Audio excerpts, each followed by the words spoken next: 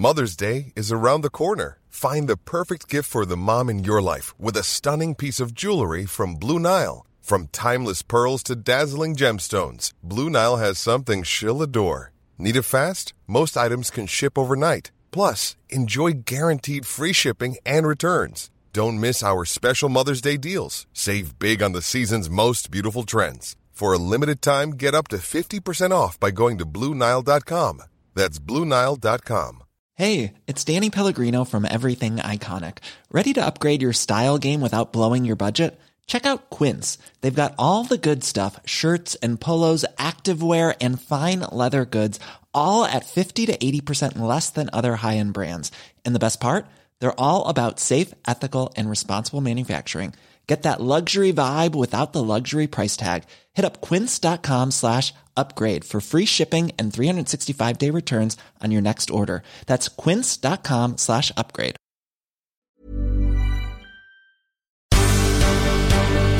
The Michael Reid Show podcast. Tune in weekdays from 9 on LMFM. To contact us, email now, michael@lmfm.ie.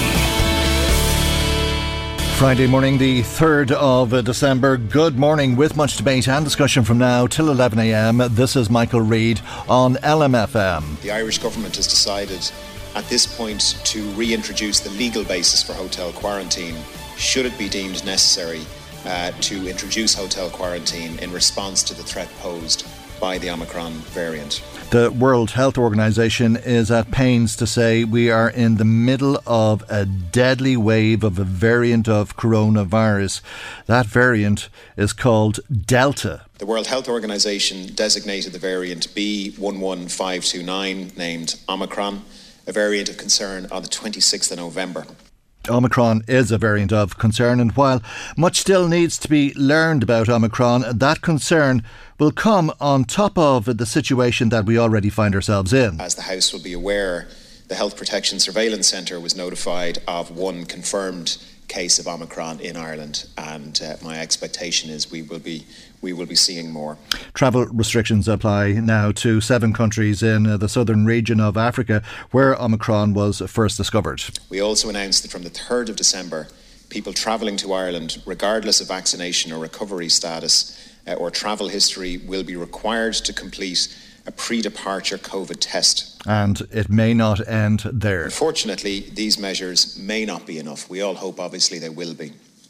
With the increasing public health concern regarding the impact of the Omicron variant, and in particular its impact on vaccination effectiveness or potential impact on vaccination effectiveness, hotel quarantine may be necessary for a limited time in the interest of the protection of public health and to control transmission. That's the Minister for Health, Stephen Donnelly, speaking in the Dáil yesterday. Minister Damien English, local Fine Gael TD for Meath West, joins us now. Good morning to you, Minister, and thanks indeed for your time on the programme. It appears as though there's more to come, or quite possibly a lot more to come, with more NPHET at least coming from NPHET to government to consider. Good morning, Michael, and thanks for having me on, and good morning to our listeners.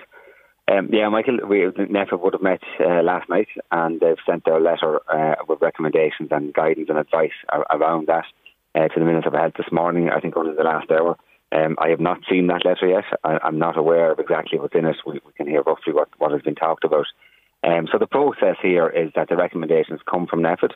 We were expecting some recommendations from NPHET to arrive. That's why we have held off as a government to announce the various supports that will be in place to see exactly what NPHET's advice what would recommend and the areas it would affect. So the process in government take that advice and as quickly as they possibly can will go through that and make a decision whether to take that advice in full and implement it, make some changes to it, wait a period of time, and that's the decisions the government will have to make. Coming into this, Michael, we've always, the last time we made some adjustments and changes, I spoke with you, and the aim was that it would affect our behaviours. People have responded to that extremely well, and have massively reduced their social contacts, have played their part to stabilise the numbers. They're still high in terms of the number of cases, but they certainly have kind of plateaued. A lot of people are deciding themselves to go into lockdown. They're taking their own decisions in that respect. So they are, Michael. So two things here. I think when you have a vaccination programme rolled out, that's close to 90, 94, 95%. People very often are comfortable and in a position now to make those changes, to adjust their life, trying to live with COVID, and they can read the figures for themselves. Government's decision then is how far do you go with the recommendations and with the restrictions. Coming into this, our aim was to minimise having to intrude on people's lives, intrude on businesses, and try to keep as many as we possibly can functioning as is. So that's the intention. And based on the successful vaccination programme, we've minimised the restrictions over the last couple of weeks. Yeah. Government had to decide today, with NEFA's advice, do we need to go further or not? And that's the decision that has to be made. It's terrible, but it's a terrible necessity, isn't it? I mean, if you were watching the news last night and saw Colette Nugent of the Market Bar in Drogheda in tears, you'll understand that there's a consequence for the decisions that we're making without being told not to go to the pub. We're not going to the pub, and businesses are suffering. But on the other hand, the virus is rife, and there's an awful lot of people are going to spend Christmas in hospital. So two things, Michael. Look, this is horrific, what the effect it's having on business. And certainly in the hospitality sector, in the play and leisure sector, in the entertainment sector, nighttime economy, it's having devastating impacts on business. So to be absolutely clear on this, government will respond to assist those businesses with support. That's definite. The Taoiseach can confirm that yesterday. Liam Martin has confirmed it. They're meeting some of the sectors today, and that will be announced in due course. So that's an absolute guarantee and commitment. We have always supported jobs and supported businesses right through this, and we will continue to do that. That's number one. But number two, why are we doing this? It is because we have a devastating virus that is right throughout our community and can result in loss of life for a number of people. What's key for me is, while with the changes we made a couple of weeks ago, asking people to reduce their contacts, people making decisions themselves based on the figures and their understanding of 2 years into a virus, people have made changes to their lives, and that has helped stabilise the numbers. And the numbers in hospital have kind of been in and around the 570, under 600 for a period of time now. And the ICU beds have not changed much in numbers since we last spoke, Michael, on this a few weeks ago. That's a positive.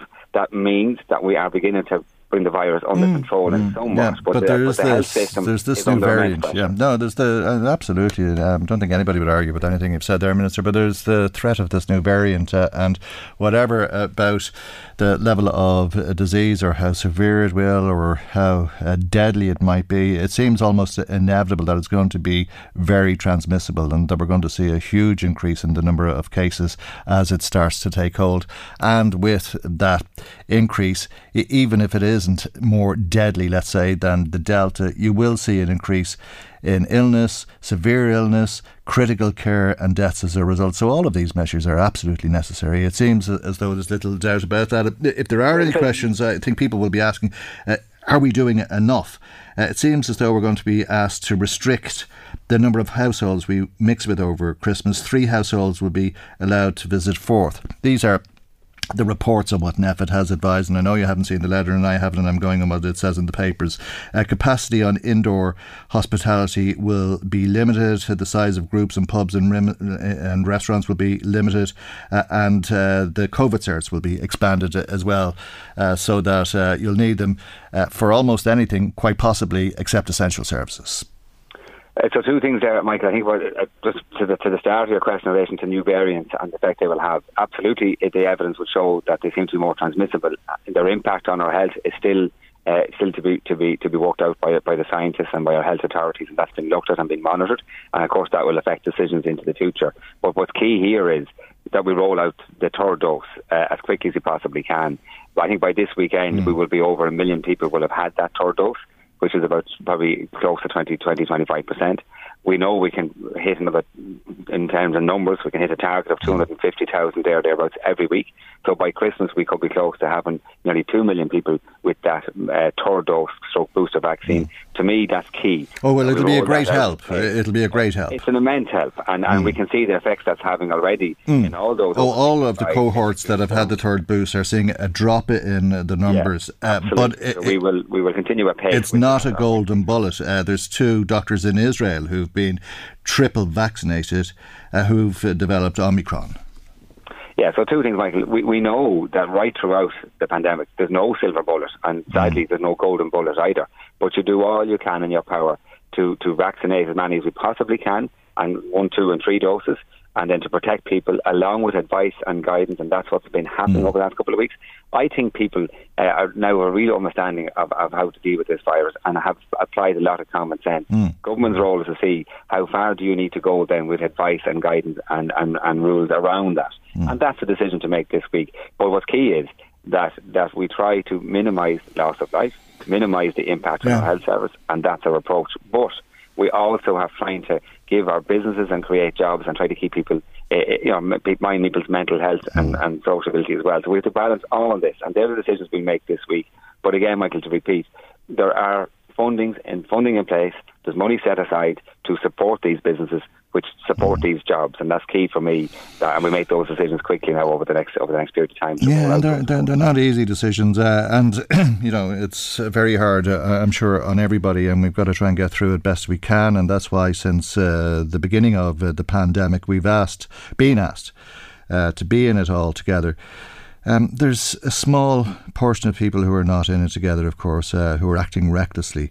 What do you make of this advice? And I think it'll be a surprise if the reports are not correct, that COVID will advise extending the COVID certs so that you need them for everything bar essential services. That seems like common sense.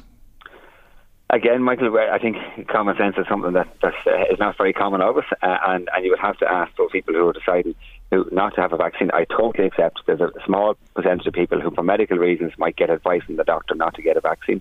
I'm not reaching out to them. They take their advice from their doctor and their medical team. I'm reaching out to the other percentage of people who, for whatever reason, misinformation, fear, etc., to engage with their public health team, to engage with their doctor and get some proper advice around the vaccine. Because we can see the effects.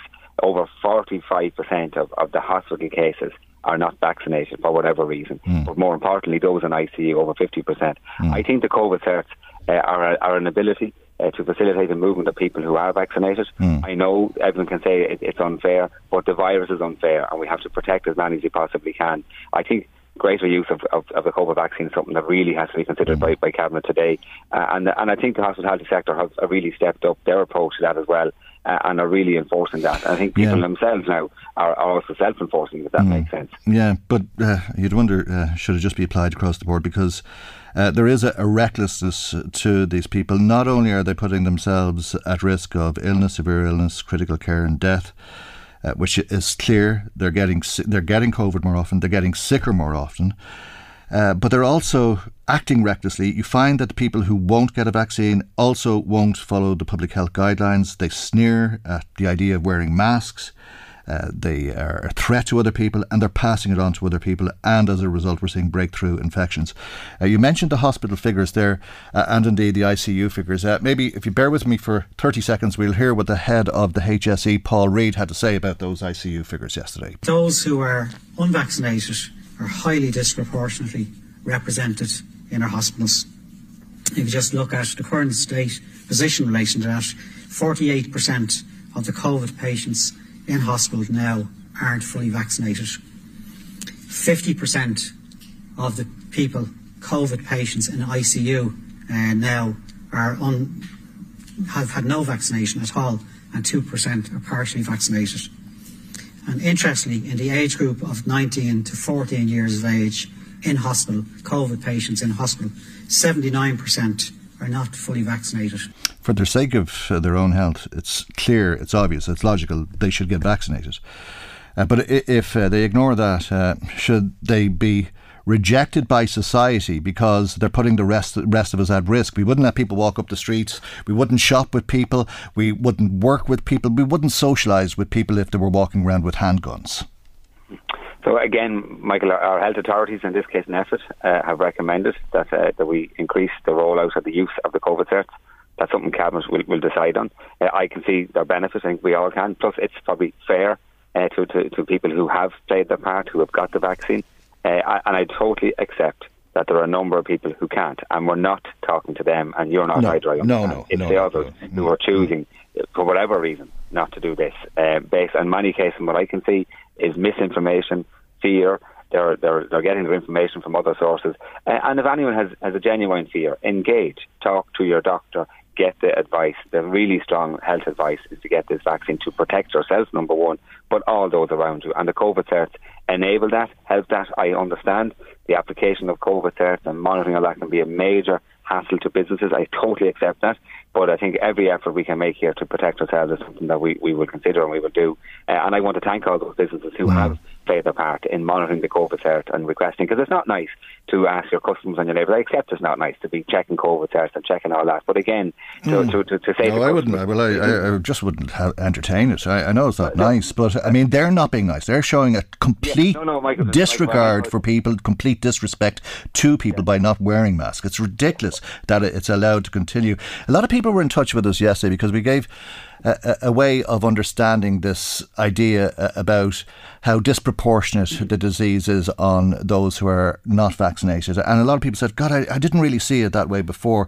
And I'll just repeat it again, Minister, if I can. But in this example, we're saying that the population is 1,000 people. So if you can imagine 1,000 people, maybe imagine 1,000 people on a football park or in a football stadium, let's say, and you ask 50 of those to go on to one side of the field, and the other 950 to go on to the other side of the field, where they wouldn't fit. They'd be up in the stadium, probably out in the street and so on. There'd be so many of them compared to the 50 on one side of the field.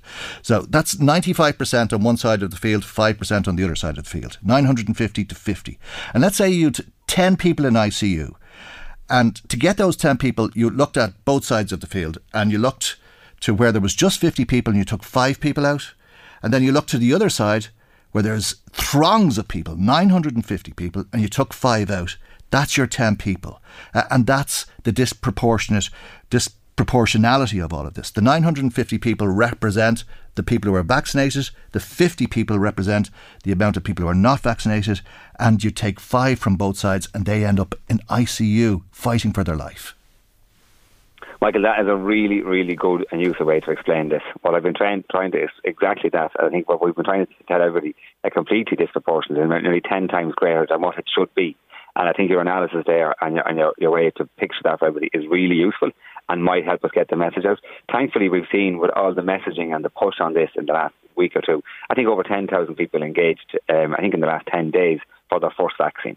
So we are seeing some movement. We are getting through to some people, but we need to keep getting through to the rest as well. And the work you're doing on that and many others is really helpful. 10,000 got their first vaccine, 10,000 got their second vaccine, 20,000 people came forward for vaccines that mightn't have been the case otherwise. A very good week last week. Absolutely. And more importantly, on top of all that, we're close to 1 million are getting their third dose. Yes. And that to me is key. And we need to continue that, because it's fair to say, Michael, we could have variants and different scenarios rolling out in front of us for a period of time.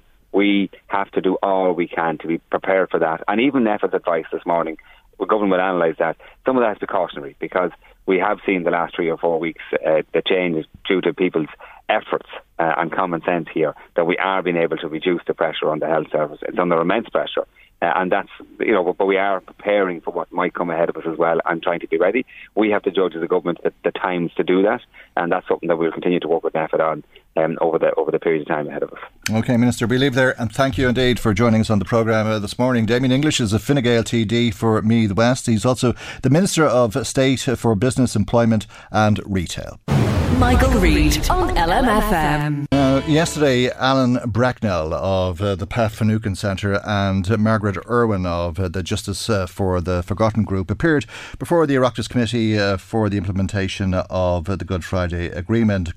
Committee members heard about efforts to deal with legacy issues from the Troubles, as well as the British government's intention to give an amnesty to anyone guilty of crimes committed during the Troubles, to stop all investigations and inquests from happening, and to end courts hearing civil actions. Probably the most outrageous proposal is that which would see a basic amnesty for all those involved in the violent conflict. The British government can call it what they like, but in most fair-minded people's eyes, it's an amnesty. And as you know, these proposals are being opposed across the board by everyone in Northern Ireland. It should be remembered that these proposals have their origins in an ill-conceived Conservative manifesto promise to stop the so-called witch hunt against veterans who served in Northern Ireland. There is no evidence to support the claim that there was a witch hunt against the vets. On the contrary, it should be remembered that only 4 soldiers were ever convicted of murder. They were all released as a result of a Queen's pardon and returned to serve within their regiments. And it might sound remarkable, but apparently the claim is that the vast majority of Troubles-related deaths caused by British security forces were lawful. For clarification purposes, the Pat Finucane Centre asked the Northern Ireland Office, what information does the NIO hold, including the titles of documents and papers, that supports the claim that the vast majority of Troubles-related deaths at the hands of the security forces were lawful. The NIO's reply stated, I open quotes here, I can confirm that the Northern Ireland Office does not hold any records that relate to the statement to which you refer. The statement in Command Paper 498, published on the 14th of July, is based on publicly available information that shows that of the estimated 10% of deaths caused by the security forces during the Troubles, a very small number have been found to be unlawful. Again, it should be remembered that only a small number of cases came before the courts, and therefore only a small number could have been found to be lawful. That's Alan Bracknell. He was speaking at that Oireachtas committee yesterday, as was Margaret Irwin of the Justice for the Forgotten group. Margaret is the coordinator of the group and on the line with us. A very good morning to you, Margaret, and thank you indeed for joining us. For having me on. Oh, yeah. You're very welcome as always. I'm sure you've seen the reports that Brandon Lewis is saying it may take a bit more time than was planned to introduce this amnesty. He's already missed a deadline as such that was due to bring this legislation forward in the autumn. That's right, yes. I mean, it seemed to us that he was going to introduce this, or try at least to introduce this legislation in October. And we thought, we were hearing last week that it was imminent, and even this week that it was imminent, and then yesterday he seemed to draw back. I mean, can they implement something that everybody on this island is against? All parties, north and south, the Irish government, everybody is totally against it. So maybe they're having second thoughts about it. One would hope so. Right. The Conservative Party probably not, or indeed representatives of the British forces. Yes, absolutely. I'm sure the British forces will not be pleased, and many in the Conservative Party will not be pleased either. But I think anybody who respects the rule of law will be relieved about this. But of course, we're not out of the woods yet. He may yet very well introduce it in the new year. We can't be sure that he won't at this point. Okay. If he did, what would it mean to the ongoing investigation that John Boucher is conducting on your behalf and others? From your perspective in Justice for the Forgotten, we're talking about the Dublin Monaghan bombings, the bombings in Dundalk at Kay's Tavern, Seamus Ludlow, the Miami Show Band and others. That's right, and Castleblaney and John Francis Green. They are all supported by ourselves. Well, the implications we don't actually know. Would he close it down? Would that be closed down? Because it's up and running now for a couple of years, and John Boucher is making very good progress. He has an excellent team. He has met with almost all of the families we support at this stage, as has his team. They've taken detailed statements of the impact on their lives of losing their loved ones, or the survivors, how their injuries affected them. So all of that work is being done and has been done over the last year in particular. And he's making very good progress despite COVID, which of course has delayed things considerably, but nevertheless he's making very good progress. So it would be devastating if that were suddenly to be shut down. So we simply don't know what would happen. Of course, we have a civil case in the High Court in Belfast in relation to Dublin Monaghan, but that would be shut down perhaps. Also the Police Ombudsman's inquiry into the Glenanne series. We simply don't know how it would affect things. I mean, if everything was to be shut down, it would be disastrous. And families looking for justice for their lost loved ones. That's what I mean, for families. It would be devastating, yes. Yeah, but probably little surprise that they're more than happy to cooperate if it leads to justice. Am I right in thinking that there hasn't been the same level of cooperation from the British? In relation to? With John Boucher. Oh, there has been, yes, they're fully cooperating with them. The British are fully cooperating with John Boucher from what we hear. The PSNI have been cooperating, continue to cooperate, and also the entities in Britain like the MOD and MI5 and so on are all cooperating fully with them. Okay, and he's been getting the documentation and the type of information that he's been looking for, because previously a lot of that information has been denied. That's right, yes, absolutely. Of course, we've had the 3 Dáil motions in 2008, 2011 and 2016, and they were just completely ignored by the British government. But now this seems to be very successful so far. Of course, we won't know until the proof of the pudding is in the eating, so we won't know until we get the report, which hopefully we will get at the completion of Mr. Boucher's review. So we don't know yet. Is there an expected time frame as to when he might report? Well, we hope within the next 2 years, certainly. Yeah. Right.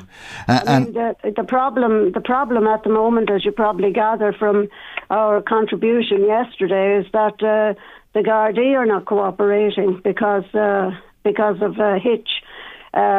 Because this is a review and not a criminal investigation. And they feel prevented from cooperating? Well, they feel that the legislation may not be adequate or sufficient for them to make the files available at the moment. But we had a meeting with senior officials in the Department of Justice and Department of Foreign Affairs last Monday, and we received a commitment from them that they were about to seek the advice of the Attorney General about whether they could make the material available under current legislation. And we also got a commitment that if the current legislation is not adequate, that they will seek to have new legislation to cover that enacted in the Oireachtas. So that is the committee now is writing to the Minister for Justice about that to ensure that this is done very speedily. And the balance now is the hope that Mr. Boucher will be able to investigate this thoroughly and come to conclusions that will deliver justice to the families on one hand, and on the other hand, whether it'll all be shut down and pointless because of the position that the British take. That's right, yes. And of course, we're still in a limbo about that until we know what's happening. But I think everything is proceeding as it was. I mean, inquests are proceeding at a great rate, I think, in the north. The number of inquests that were promised, legacy inquests, that is, so that that there's no let up at the moment. Everything is proceeding as normal and will do until such time as legislation is enacted in Westminster. Okay, Margaret, we'll leave it there for the moment. Thank you indeed for joining us. Thank you very much, Michael. Thank you very much. That's Margaret Irwin, Coordinator with the Justice for the Forgotten Group. Michael Reid on LMFM. Now, Deirdre in Kells wants to lock up people who haven't been vaccinated. Thanks for sharing that with us, Deirdre. Will says, I know people who are born-again Christians who are preaching that people shouldn't get vaccinated on Sundays, that it's God will. What a load of crap. Will says he's furious. Thanks for that. Are they Jehovah's Witness or born-again Christians? I'm surprised to think that they'd be born-again Christians. But thanks for that, Will. I'm just asking. Somebody else says, what about people that want the vaccine? I had one Janssen jab on the 1st of June. I can't wait for another. Why is it taking so long? Jim and Cooley says, Michael, can you clarify what Paul Reid means when he says not fully vaccinated. Our last call gives us a clue, Jim. There's 4 vaccines in the country. The Janssen one was a 1-jab vaccine. The others you needed 2. And quite often people didn't go back for the second jab. With the Pfizer, for example, I think there was a 6-week break. You got your jab, 6 weeks later you went back for the second one. People didn't go back for the second one, and they're considered not to be fully vaccinated. Hope that makes sense to you. Another text from someone who says there's a massive queue for the 3rd dose at the Fairways in Dundalk. Good to see. Thank you for telling us. Matthew in Drogheda on the phone saying, why didn't they introduce these measures a few weeks ago and let us have our Christmas with our families? If they restrict the number of households being allowed to mix, not all families will be able to get together on Christmas Day. Gareth in touch with us, a lot of people in touch with us actually through Facebook. He says there's talk that they're recommending closing the hospitality sector at an earlier time. Do they not think that the people in this in hospitality have suffered enough already and over the last 2 years? Lisa, again on Facebook, says, what about a cap on how many people can be in a shop? The shops are thronged and they're only going to get busier coming into the Christmas period. Thanks for that, Lisa. You're not the only one who's thinking that way, because we'd a call from Tia. Actually, she was in touch through Facebook as well, I think, and she says the further restrictions on hospitality is madness. She says, what about the shopping centres? They're thronged with people every day, more than you'd see in a pub or a restaurant, yet no cert is required. I think the belief is at least that you behave a bit differently when you don't have a few drinks in you and you're not on top of each other hugging people and telling them that you love them and all that sort of thing. Yeah, I think that's the logic behind it, if that makes sense to you or not. Dawn says extending the use of COVID certs is stupid. Just because you have a piece of paper, it doesn't mean that you can't be carrying COVID to spread it to other people. If people had antigen tests before going out, there'd be no need for COVID certs. Thank you, Dawn. Thank you to everybody who has been in touch with us today, and we'll have plenty more calls and comments later in the programme if you do want to get in touch with us. As always, we'd love to hear from you. Michael Reid on LMFM. Well, if your doctor gives you the bad news that you've a cancer diagnosis, the good news is that it may not be terminal or life-limiting for that matter, because survival figures have improved greatly. The problem here is that you may not have been diagnosed yet, and the Irish Cancer Society is very worried about this, as you probably know. Let's speak to its Chief Executive Officer, Avril Power. A very good morning to you, Avril, and thank you indeed for joining us on the programme. You reckon that as many as 1 in 8 cancers, or about 14% of cancers, have not been diagnosed as a result of the pandemic. Good morning, Michael. Yes, so these are 2020 figures. So unfortunately, unlike COVID, we don't get real-time data on cancer diagnoses and treatments, so we're always behind. And these estimates that were published yesterday found that up to 3,500 cancers may have gone undiagnosed during 2020 alone. And we're very worried about that. We're already hearing from doctors that patients are now turning up in hospitals. Patients who should have been seen in 2020 are coming into hospitals this year with cancers that are much further on, and patients that are sicker and harder to treat as a result. And we're also worried that some of that 3,500 may be people who still don't know that they've got cancer. Yeah. And with cancer, as you know, Michael, timing is everything. It's so important that it's caught early so that we can benefit from the positive part that you said there, which is when it's caught earlier, there are great treatments now and the prognosis is generally very good. But the longer it's left, the more difficult treatment gets. That may leave people worried if they've been unwell for some time and waiting on a scope or something like that. Yeah, so we would urge people that if they've any concerns, if they've any cancer symptoms and they haven't talked to a doctor at all yet, to talk to their GP, to call one of our cancer nurses for free. We have a free phone number, 1-800-200-700. We know that people, unfortunately, are having difficulties accessing GPs also at the moment. So call our nurse. We're available. We're free, and we can help you figure out if you've something that needs to be urgently investigated.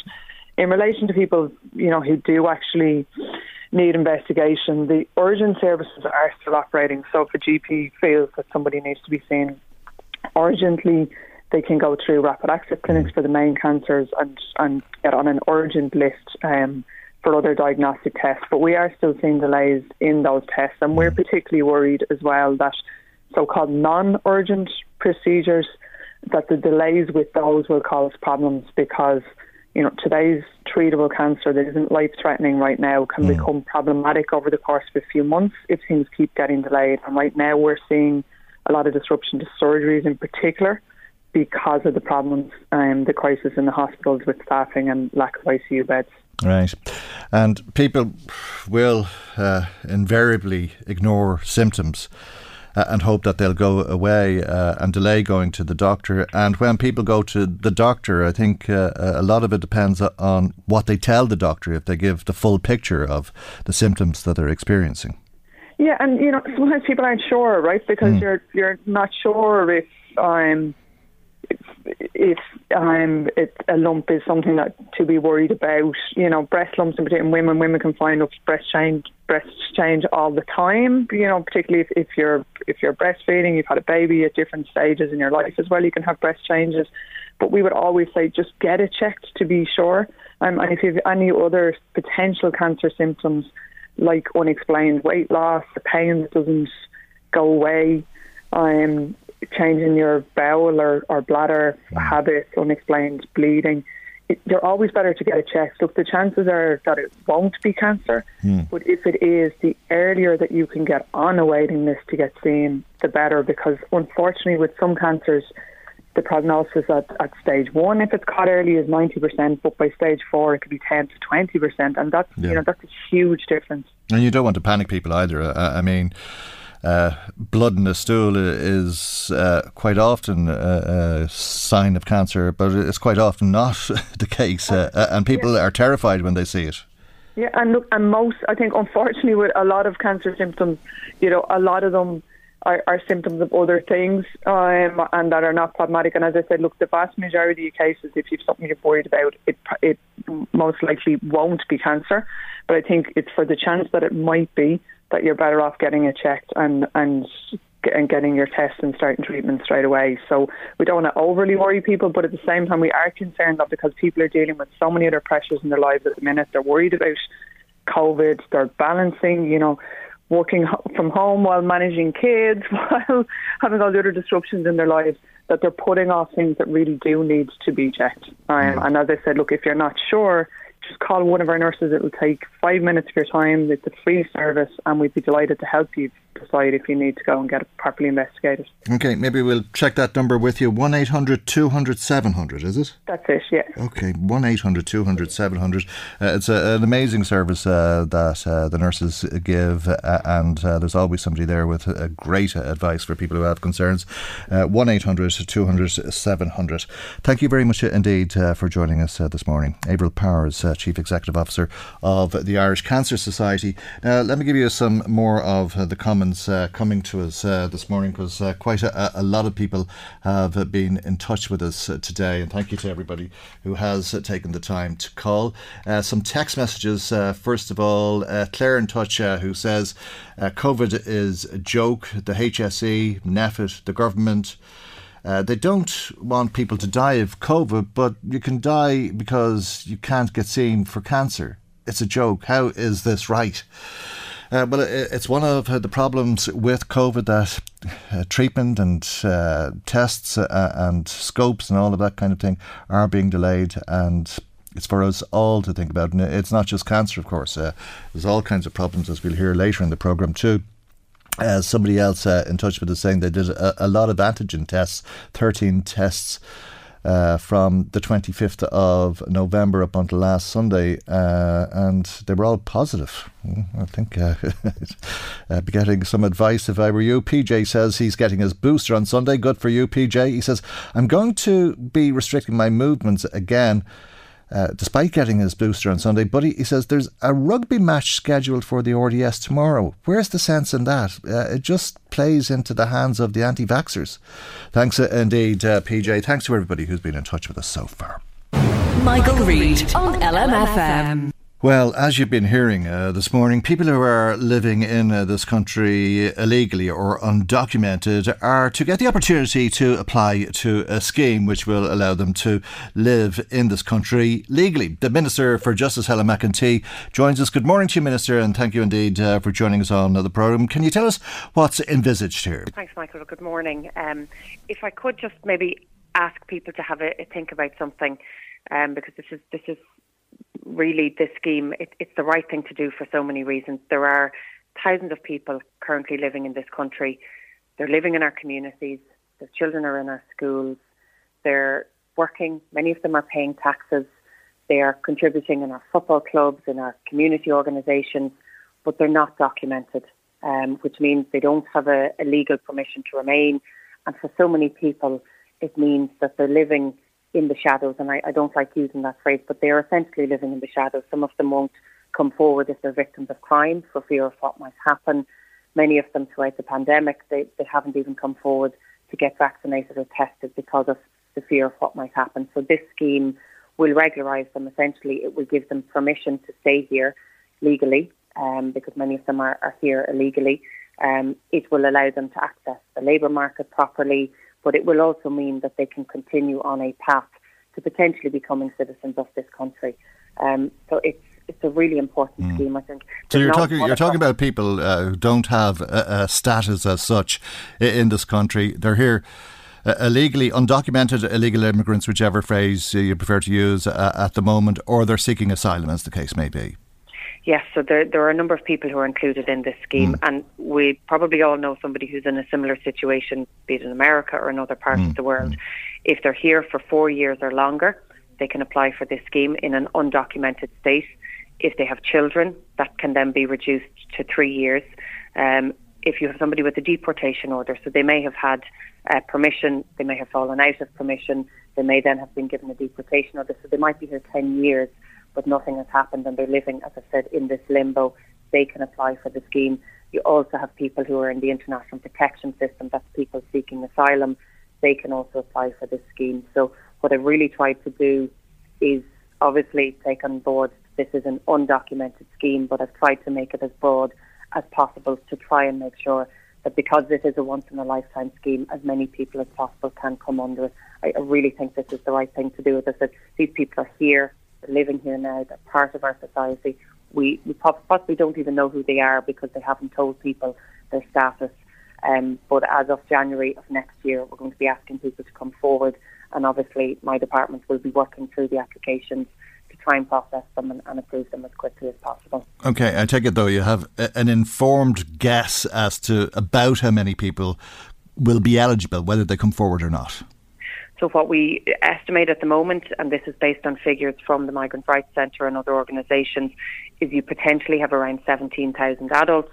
That figure increases then to over 20,000 when you include children. Now it may be more, it may be less, but that is the figure we have. Of course, undocumented means that we just don't have a clear or a full picture. But again, these are people here already, so we're not going to have people arriving from outside of the country looking to claim I suppose, access to this scheme. They'll have to be able to show that they're living here, that they've been here for the periods of time that I've mentioned. We're also going to try and make it, I suppose, easy for these people in terms of the type of documentation that they'll have to provide, because if you are undocumented, you don't necessarily have all of the paperwork that I would have or that you would have, Michael, or others would have. So we're taking into account all of the various different types of scenarios that people might find themselves in. All right. And some will have a lot of documentation. As you say, a lot of people are working here. They'll have PPS numbers and so on. Others may not have any such documentation. But you will be looking for evidence that people have been resident here. It won't be open to the charge that you're opening up the floodgates, the type of thing that people do be worried about. Absolutely not. And I mean, many people are already living, you know, they're renting accommodation, they have their own homes, they may have utility bills. And this is the unusual thing. Many people are actually paying taxes. So while they're not here legally, they will have this type of documentation. You know, they may have a savings account in the credit union, they may have something like that. So it's just to be able to show that you're here for the 4 years. If you have children, obviously that's 3 years. Where you're in the international protection system, that's slightly different because you have people who arrive with absolutely no documentation. They're in direct provision, and as you know and others know, we've given a commitment from government to abolish direct provision. So this is part of the overall recommendation to do that, and will help us in that. Yeah, and it really is such a small amount of people, and it really is regularising what is already their situation. It's not going to be any great draw on the state, and I think that there's no doubt about that. But why now, Minister? Because I think it's equally true to say that we've been almost hypocritical as a country in relation to undocumented people living in this country. We've had contrasting set of values where we've gone to America as politicians, as governments of all parties and so forth to America and ask for some compassion and consideration for the Irish who are living illegally there. We hear of people in America, Irish citizens, who can't come home for their parents' funerals and so on. We think it's a dreadful situation and they should do something about it there. But when it comes to the situation here, there's always been great resistance to it. So why now? Why this change? Well, for exactly the reasons that you've outlined, Michael. I really, as Minister for Justice, wanted to make sure that those scenarios that you've outlined, that people living here, that they can go home to funerals, that they can go home and see their families. I met one gentleman who hadn't seen his family in over 10 years, and that's absolutely heartbreaking to think that people were living here, that they like being here, they've made it their home, yet they couldn't travel home. And that's exactly why we're doing this. We want to make sure that what we're asking of other countries, what we're asking of other governments to do for our citizens, that we're going to do it for people who are living here. So I appreciate some people who have been here for a long time, have been asking this for a long time, but we are doing it. It will open in January. I can assure people of that. It will be a 6-month period, so it will be a closed time. But I think because we gave this commitment in the programme for government, which was over 18 months ago, there won't be anybody that's probably unaware that this is coming down the line. They'll have had time to make sure that if they need documentation, if they need the small fee that's available or that will be required for the application, that they have that all of their ducks are in a row essentially, and that they will be able to apply within the 6-month time frame. So I appreciate we've had other smaller schemes before. We've had schemes to regularise students where they've been here on visas and it's, they've lapsed for whatever reason. But this is a much, much bigger scheme. Anything that we've done before has been very targeted. It has dealt with specific groups of maybe a few thousand. This is potentially 20,000 people. So I'm really trying to cast the net as wide as possible to make sure as many people come in under this as possible, because as I've said, I believe it's the right thing to do. And look, possibly we should have done it before now. We haven't. We're doing it now, and I think that's it's never too late to do the right thing. And some of the individual stories are very hard. People have been living in very, very hard circumstances, and I'm sure for the most part didn't want to live under those circumstances in the same way that the Irish would prefer to get a green card or whoever. People understand getting some sort of documentation which makes you legally resident in a country. But it's not been the case, and now it will be, which is great. But when you hear some of these stories or see some of these stories, they really are very hard to contend with and to balance it in your own mind. I spent some time in hospital. Thankfully, it's about 10 years ago. But I remember when I was in hospital, I was just thinking about it this morning when I saw the announcement that you were going to regularise these people. I was thinking of a man that was on the same ward as me for a couple of weeks. He was a Chinese man and he didn't have a word of English, and he'd been living in this country for a long time.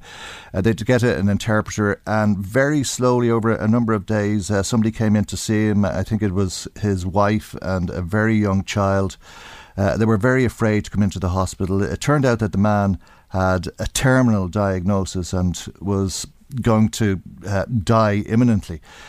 And there was this situation where the family were afraid to come into the hospital in case they were going to be arrested.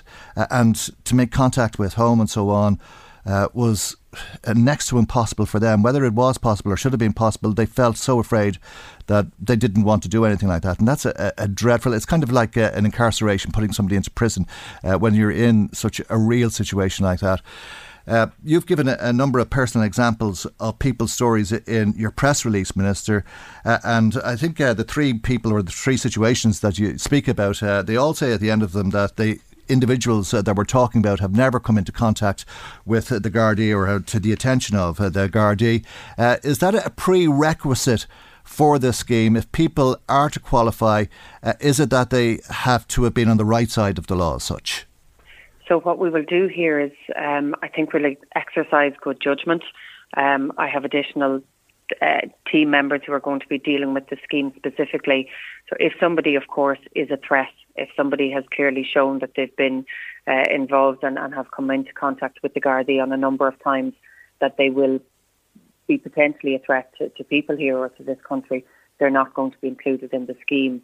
But if you have some sort of a misdemeanour, if you have, for whatever, a parking fine, if you have had some sort of a small altercation with the police, we're going to try and look favourably where it's a small incident. But similarly, if somebody has come into contact with the police because they've received a deportation order, so it's not that they've actually committed the type of crime that we think of, but it's because they're undocumented and they shouldn't be here, the people who are with deportation orders are going to be allowed to come in under the scheme as well. So what I don't want is people listening to this thinking, I can't come forward because I might be deported. I can't come forward because I came into contact with the police over a small issue 4 years ago or 10 years ago. We really are trying to look at this from a human rights-based approach and to include as many people as possible. And I take it that scenario you've outlined has happened. So many people, they don't come forward if they're victims of crime. They don't go to the guards. They're fearful of what will happen there. We can't have people living in that scenario or that situation that you've mentioned in the hospital. It's not right. It's not okay to allow people to be living like that. And I take it, Minister, you're speaking to us today to reach out to those people and you're concerned that they may be suspicious of the scheme. Are you planning on other ways of making contact with people and encouraging them to come forward? Are you concerned as well about the cost, because there will be a cost to apply to the scheme? And as part of the same question, if we can conclude our conversation, can I also ask you about this scheme? If people are successful, if their application is looked on successfully, what does that mean for them? Can they become Irish citizens? Are they entitled to welfare, housing and all of the other benefits that go with being an Irish citizen? So to the first question, I'll be officially launching the scheme today. So we'll be hopefully trying to get that out to as many people as possible. But what I've done over the last 18 months is engage extensively with a lot of the migrant rights organisations. So obviously they are in constant communication. They're a voluntary sector, so people are more likely to come to them than government agencies. A lot of people are coming from countries where they potentially don't trust the state. They don't trust the state agencies or their own police. So we're engaging with those organisations and associations. They will then in turn reach out to those communities and we'll try and get to as many people as possible. We're conscious obviously of the cost and that many people, if they are working, it's in low paid jobs, so they won't necessarily have a lot of money for fees, but there is going to be, I suppose, a nominal fee for families and then a lower fee for individuals. So it's €550 for an individual or €700 for a family of potentially any number of people. So while I do appreciate there is a cost there, we made this clear at the beginning of this government the scheme was going to be introduced. I hope that time has allowed people to put some money aside to be able to apply for this. So, we're going to try and reach out to as many people as possible. When they are successful, and I hope many of them will be, they'll receive a stamp 4 that essentially gives them permission to stay. They'll have full access to the labour market. It will then become part of the time that they can apply to become citizens of this country. And as you said, it will allow them access to be it social welfare or other services, but they will have to apply and fit under the same criteria as you, me or anybody else. So they won't be given any special treatment in that regard. They'll still have to fit the criteria, whether it's seeking job seekers or any other type of support. Fantastic. Minister, thank you very much indeed. Thanks, Michael. That's the Minister for Justice, Helen McEntee.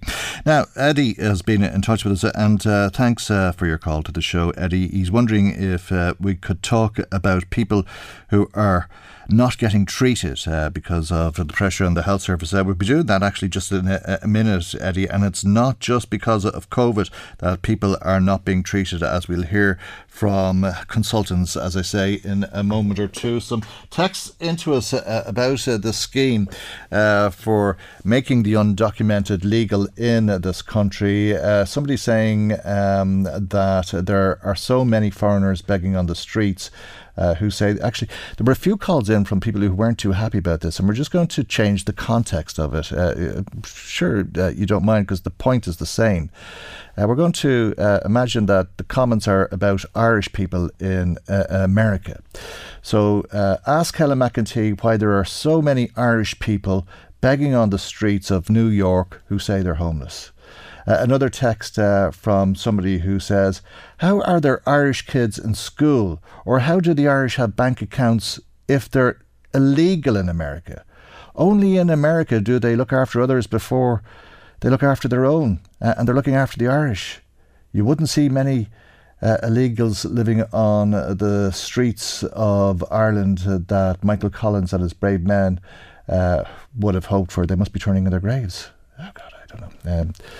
Kind of lost the Irish in America thing there with that, but there's very little understanding of the situation that people are in. That's why I'm trying to ask you to think about the Irish in America rather than the prejudices that you may have against foreign nationals in this country.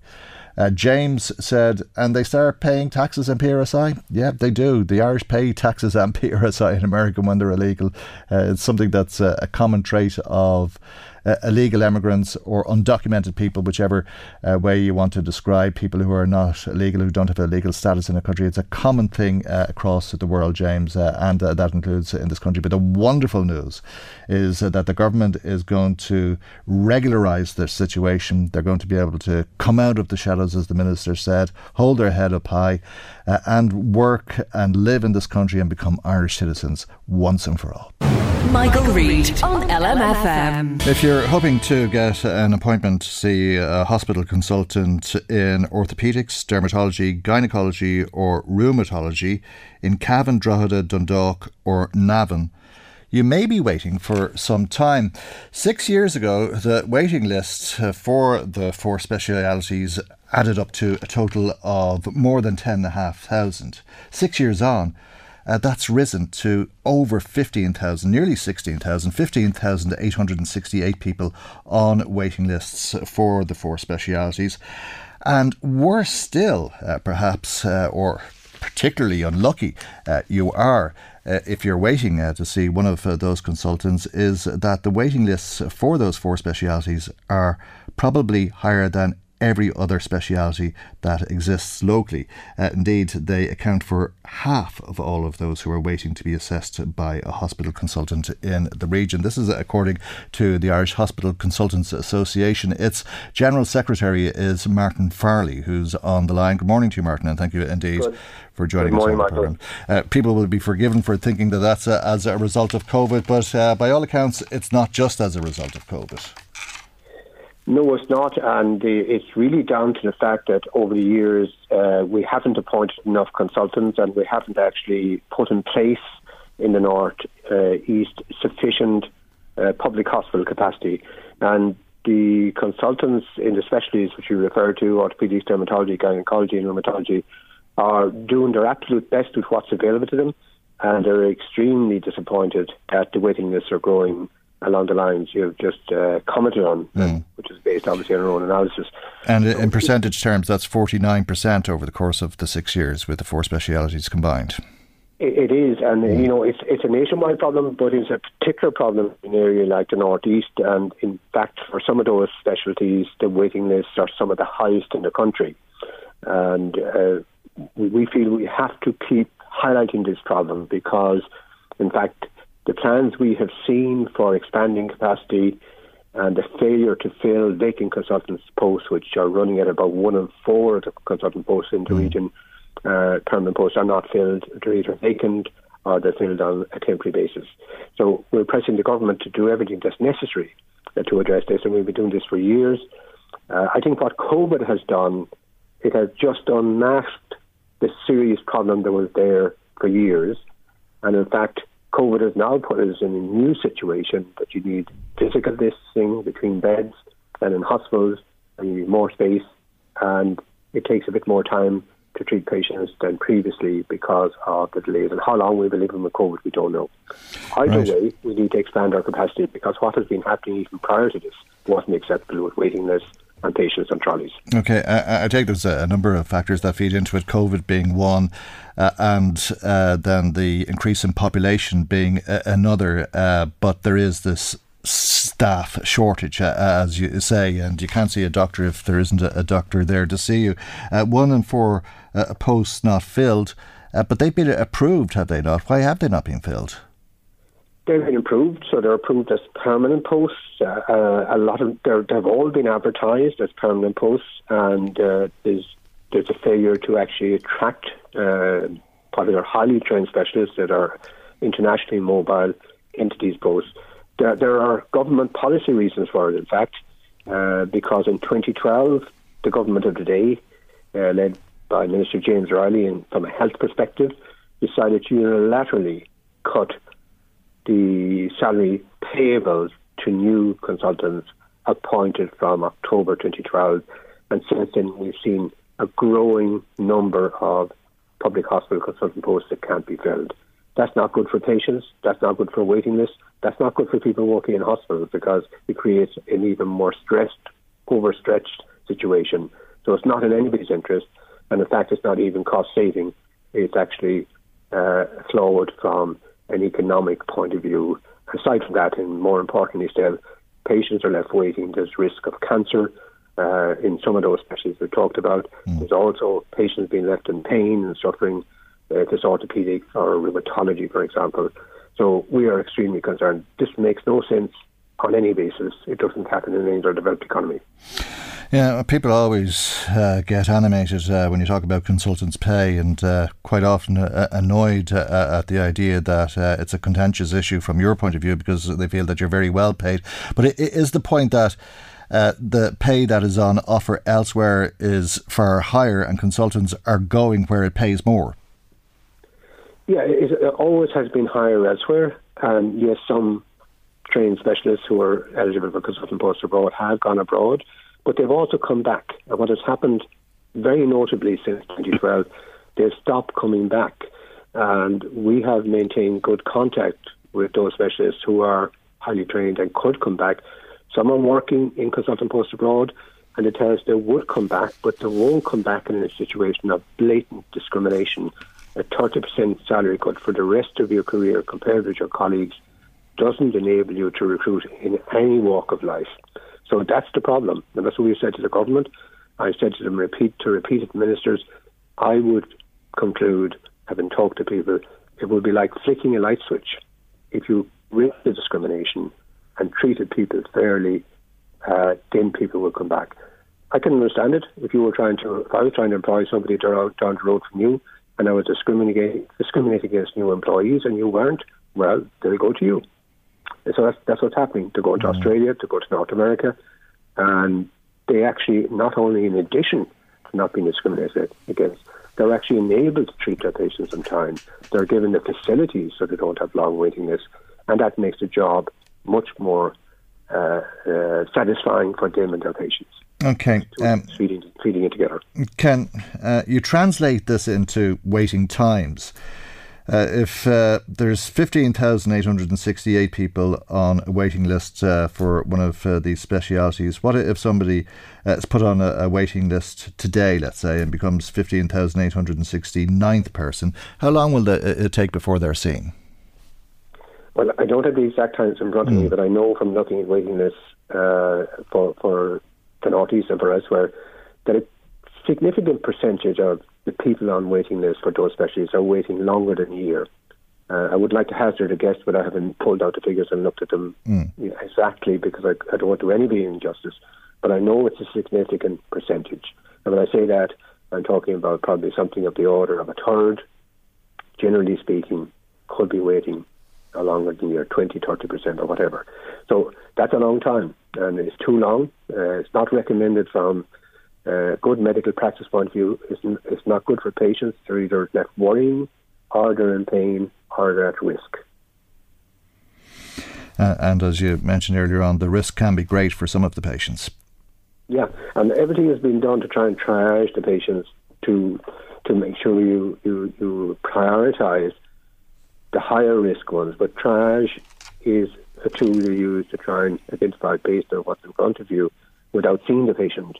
So it's not a perfect way of making sure you find all those at risk. Okay. It's dependent on the recommendations from the GPs and the assessments prior to giving the outpatient appointment. Everything has been done, but we all know it's not perfect, so that's our concern. Okay, so the solution, am I right in asking, is the solution in policy, in government decisions, in the ongoing talks on the consultant contract, rather than in HSE's ability to recruit? I mean, the positions are there, they're approved. I'm sure the HSE would be happy to recruit if they could, but they can't attract the people. And is that down to what is on the table, what's being offered to people?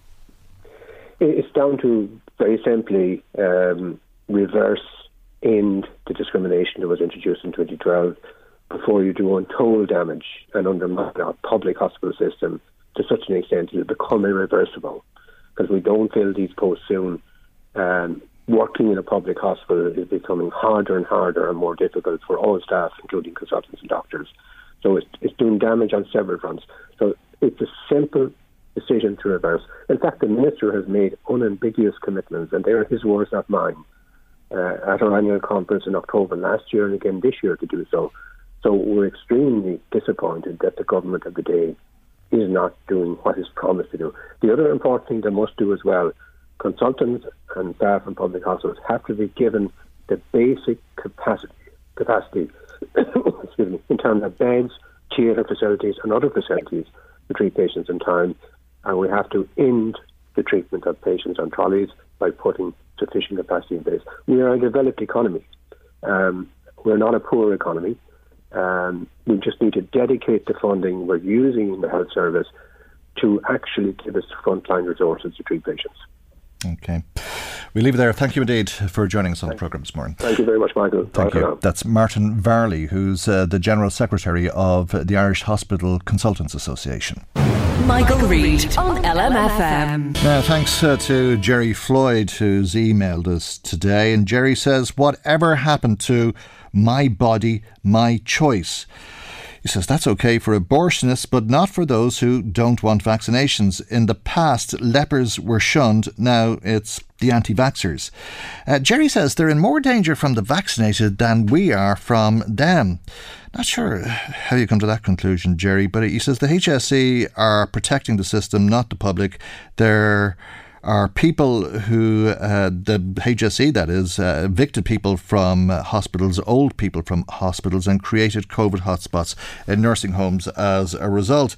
Thanks for that, Jerry. As I say, I'm not sure how you came to that conclusion, but one thing we do know is that the unvaccinated are much more of a risk to themselves than anybody. An unvaccinated person has a 32 times greater risk of dying in this pandemic than a vaccinated person. That's very good odds if you just want to look at that in terms of something that enhances your chance of life. It certainly is, and that's why the HSE is encouraging you to get vaccinated. And I've made the comments before, just an urgent call to those who aren't. And we have a range of activities trying to reach out to all the different groups who may not have been vaccinated.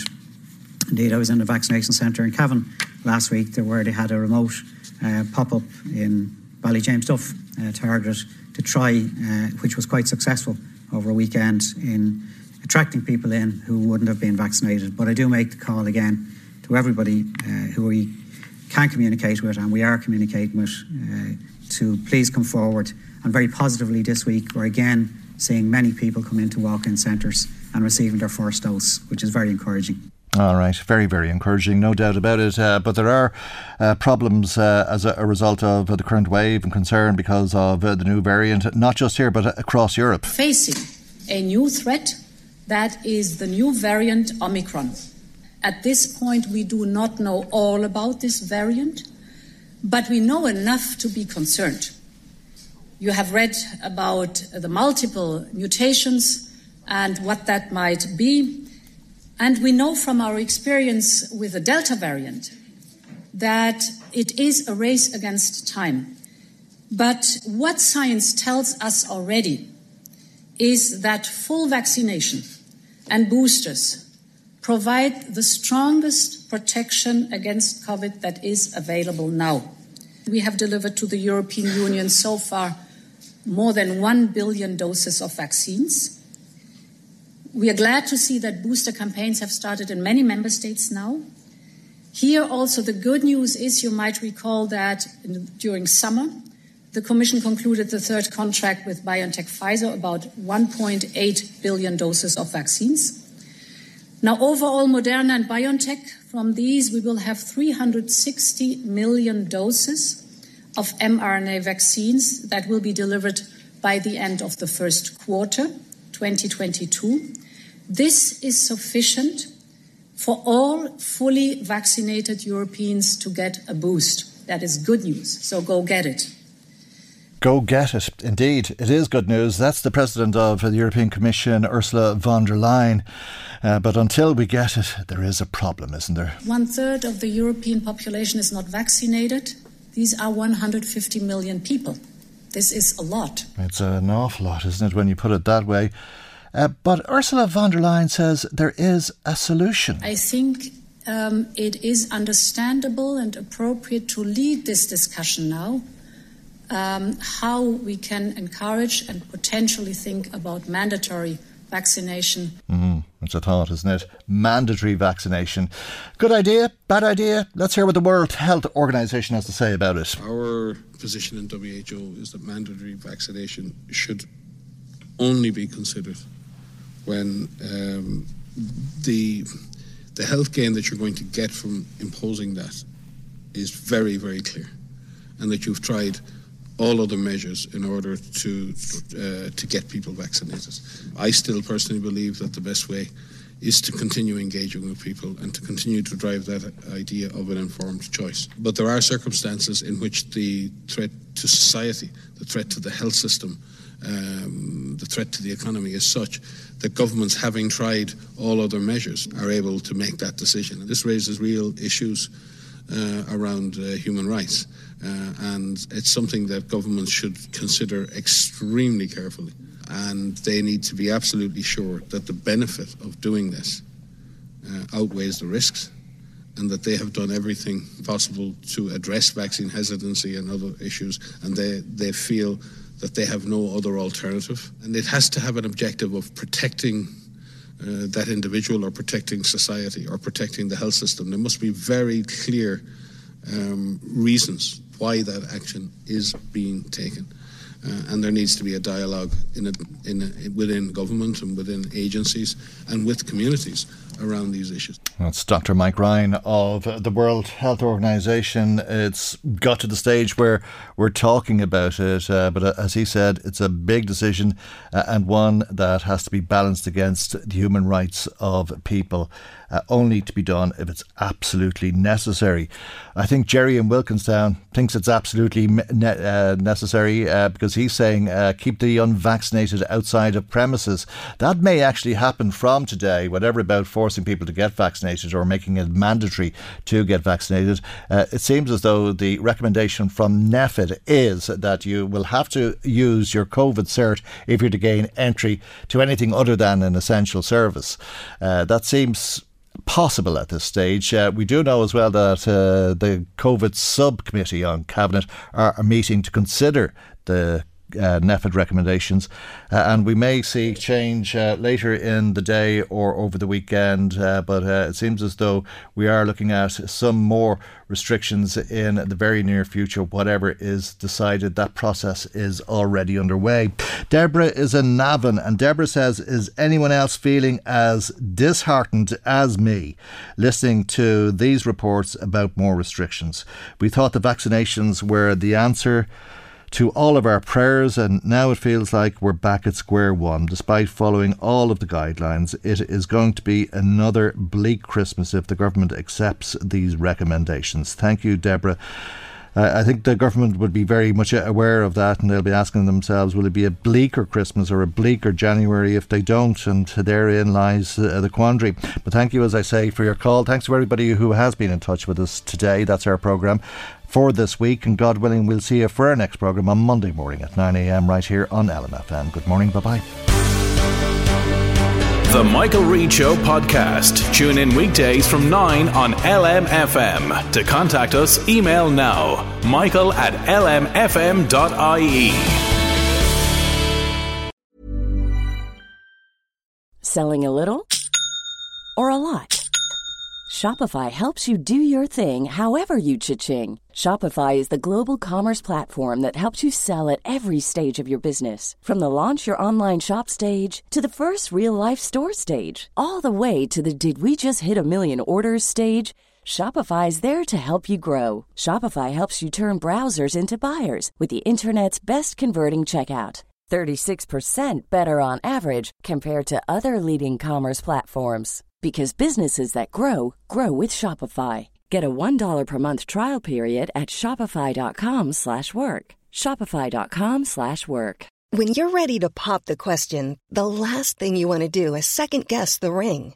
At BlueNile.com, you can design a one-of-a-kind ring with the ease and convenience of shopping online. Choose your diamond and setting. When you find the one, you'll get it delivered right to your door. Go to BlueNile.com and use promo code LISTEN to get $50 off your purchase of $500 or more. That's code LISTEN at BlueNile.com for $50 off your purchase.